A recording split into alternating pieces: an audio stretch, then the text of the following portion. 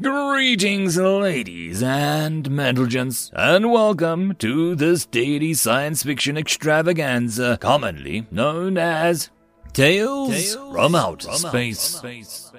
Taken from the subreddit HFY. All the relevant links will be down below. And, as always, I hope that you enjoy. And if you do, please consider supporting the channel. On to the science fiction. Story number 1. When humanity marches to war. The news was terrifying to those with the context to understand it. It was a small, throwaway line within the news report on the general state of expensive conflict. The Solar Federation has announced that it is joining the embattled Straxus Alliance after a number of unwelcome threats about neutrality payments that were made by the Empire of Guam. The current war was a regional conflict over a number of issues arising from a complicated legislative structure of the border planet that had spun out of a matter of honor. Fighting has been going for some time, as both sides chose to organize battles on agreed grounds and with trained, paid warriors. The Straxus were losing ground, each time their defeat pushing them back, less selection of ground and fewer soldiers, and a more strained economy. Guam had a long history of raising military lineages, and there were many well-bred figures within the command structure. Their resplendent accolades borne proudly. Nearly nobody really knew of how humans fought. They were a small species who kept their history secret from the wider galactic races. It was assumed that they would be competent based on their biology and civilian engineering, but with no reserve of honor or leverage. Humanity would have a difficult time negotiating advantageous situations. The Umgolia had uplifted humanity and had obtained significant honor from their easy rapport with the new species and facilitation of trade and cultural exchange. Interestingly, the Umgolia had only exported certain artworks and media, leading many to assume humanity had stunted cultural experience, being closer to the beasts than sentients. This couldn't have been further from the truth, but talks between the Umgali and the humanity had led to a mutually agreed embargo on ideologically revolutionary materials that humanity had produced. Some of these works had been studied by the trusted Umgali scholars, and that was why a small meeting of Straxus humans and facilitating Umgali has occurred. The translators were in place. The Umgali opened up proceedings. Welcome, honored Straxus, and our condolences for the loss of such in the fleet conflicts. Welcome, humans, close friends. The purpose of this meeting is to discuss a military alliance. Humanity has been subject to several threatening overturns from Guam about the neutrality payments.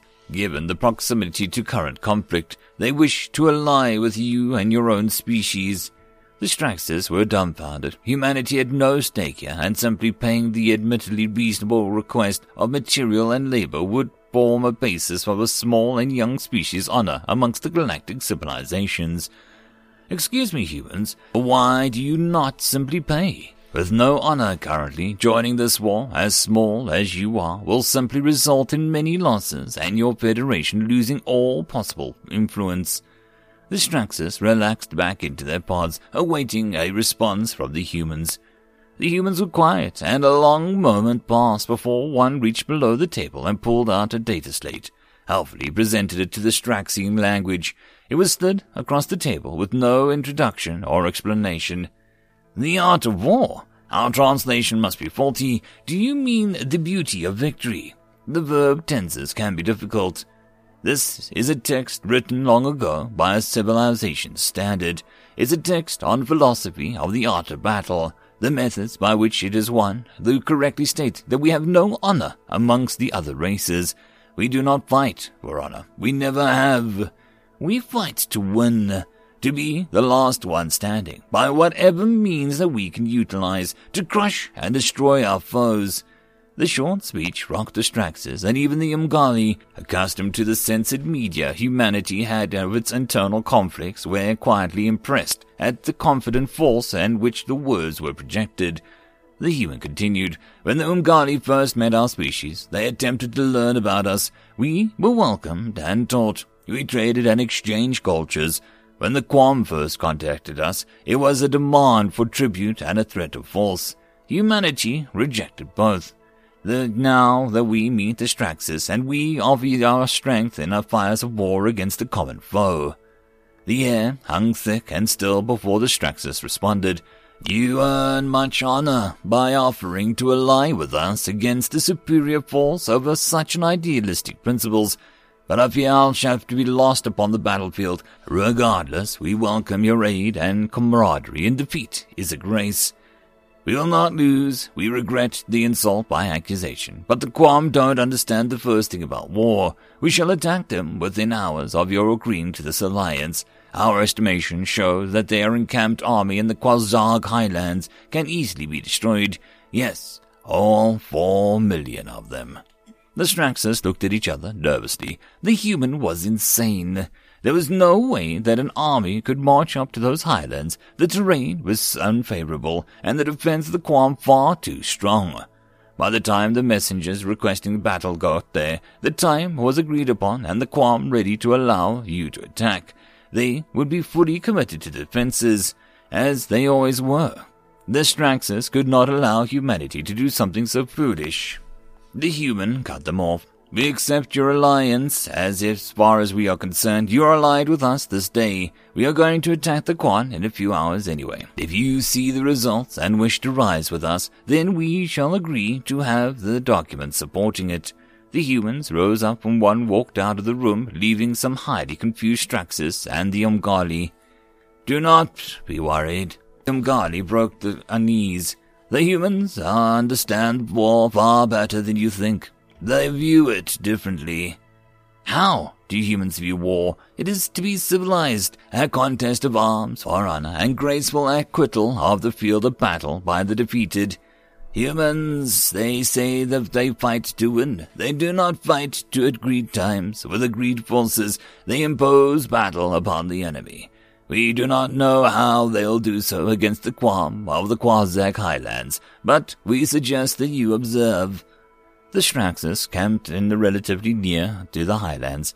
Powerful optical scopes watching bore the marching dust of the human army.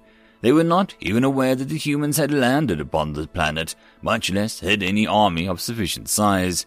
It was one lookout who spotted a meteor swarms descending lines of burning rock illuminating the atmosphere entry. An ill omen for battle. As the seconds passed, the meteor swarm was clearly not natural.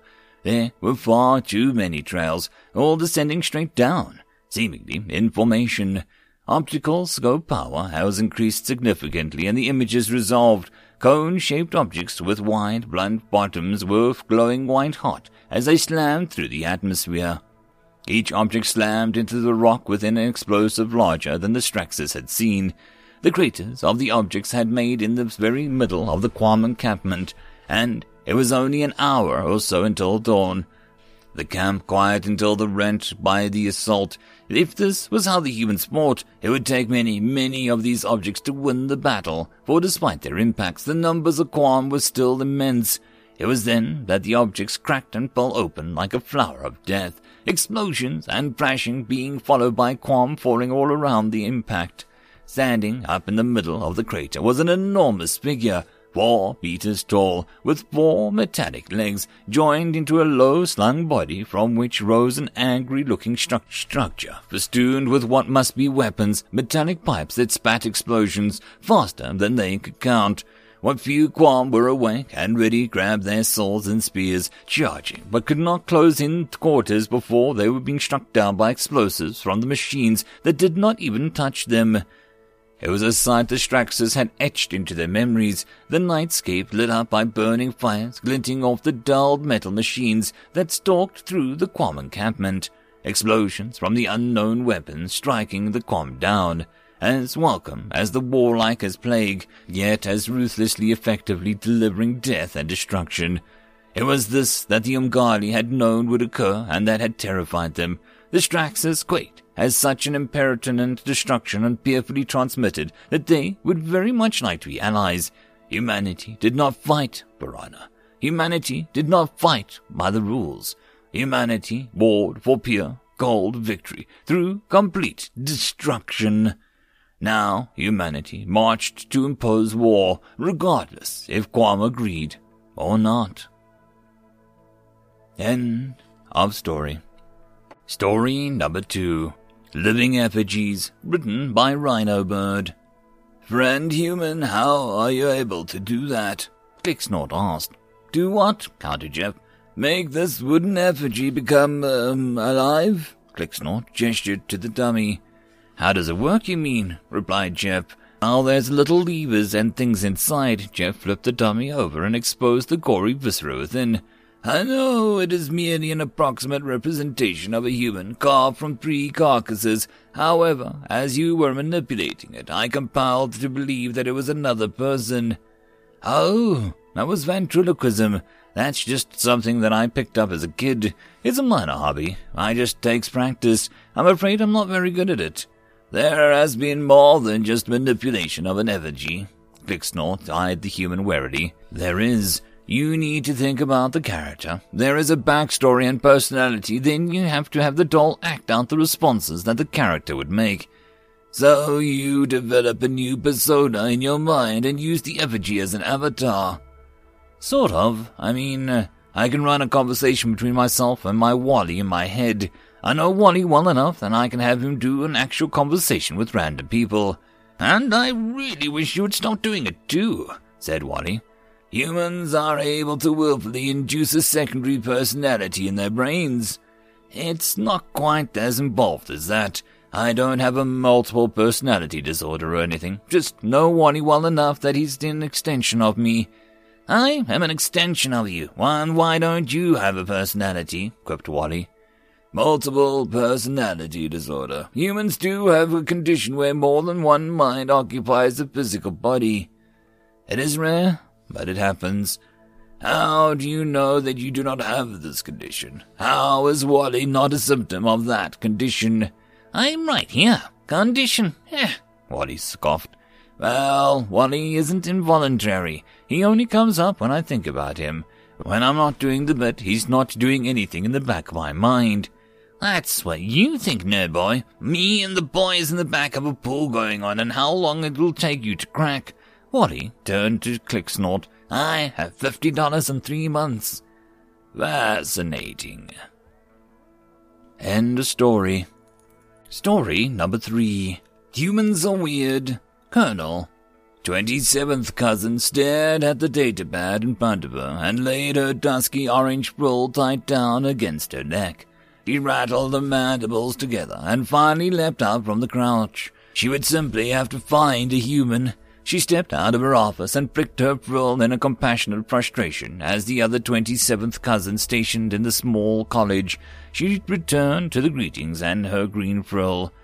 Have you seen any humans? 27th cousin asked, fluttering her frill to indicate a very recent time frame. Second brother is preparing the ground transport in the mechanical bay. Their 27th cousin replied. Gratitude. 27th cousin bobbed her head respectfully and snapped out lightly. She found the human exactly where she had been told, bent in a nearly undulate manner into the engine compartment of a boxy green ground transport. She was about to greet him, but caught a glimpse of his base defensive covering and clicked in annoyance at the stitched markers on his arm guards. Humans did not use the same naming system that they did. That is why she was here after all. She'd pulled up a translation screen and readied the sound file which she needed. She waited until his head was out of the metal chamber before tapping her talons lightly on the concrete floor. Hey! He glanced over at her in a strange, fleshy face contorting into a hilarious motion called a grin, even as he wiped his stubby hands on the biofiber rag. 10th sister, right? I am 27th cousin, she said, lowering her frill in disapproval at the attempted flattery. Right, he said, which one now? The linguist, she replied, and you are Private Grimes. I never denied it, he said with another grin. She paused a moment, tilting her head to the side as she passed the question. Are you capable of aiding me with a matter of translation? She finally asked. I can speak English pretty good, he said. She tried not to leap back in shock when his primary arm-attached joint suddenly shifted up several inches. Her humans even attached under that pliable skin. She shook off the discomfort and held up the datapad. "How do you pronounce this word?" she asked. He leaned forward and his strange internal eyelids compressed. "Colonel," he said firmly.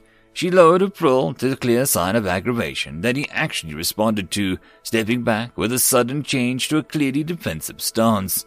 She forced herself to relax. "You have not offended me," she quickly informed him. "I have simply reached an impasse in my work." "Ah." His head bobbed loosely in a thick neck. "What's the problem?" "Where is the—" She pressed the recording so that the sound that she could not enunciate played. "Sound in the word." He gave a laugh and started to point, but then the sound of the gesture broke off midway. His face contorted and his eyelids blinked rapidly. The flesh laps covering his teeth opened and closed several times as he slowly withdrew the indicating finger. "I don't know," he whispered. "Where is the R sound? And Colonel?" End of story. And that, my friends, concludes this dose of science fiction fun. I hope that you enjoyed. And if you did, please don't forget to support the author from the link down below. But if you want to support this channel, there are links as well down below for you to help with. But the easiest way would be to share this video. And if you are so inclined, subscribe as well. I will see you all in the next episode, and I hope that you all have a fantastic time until then. Cheers.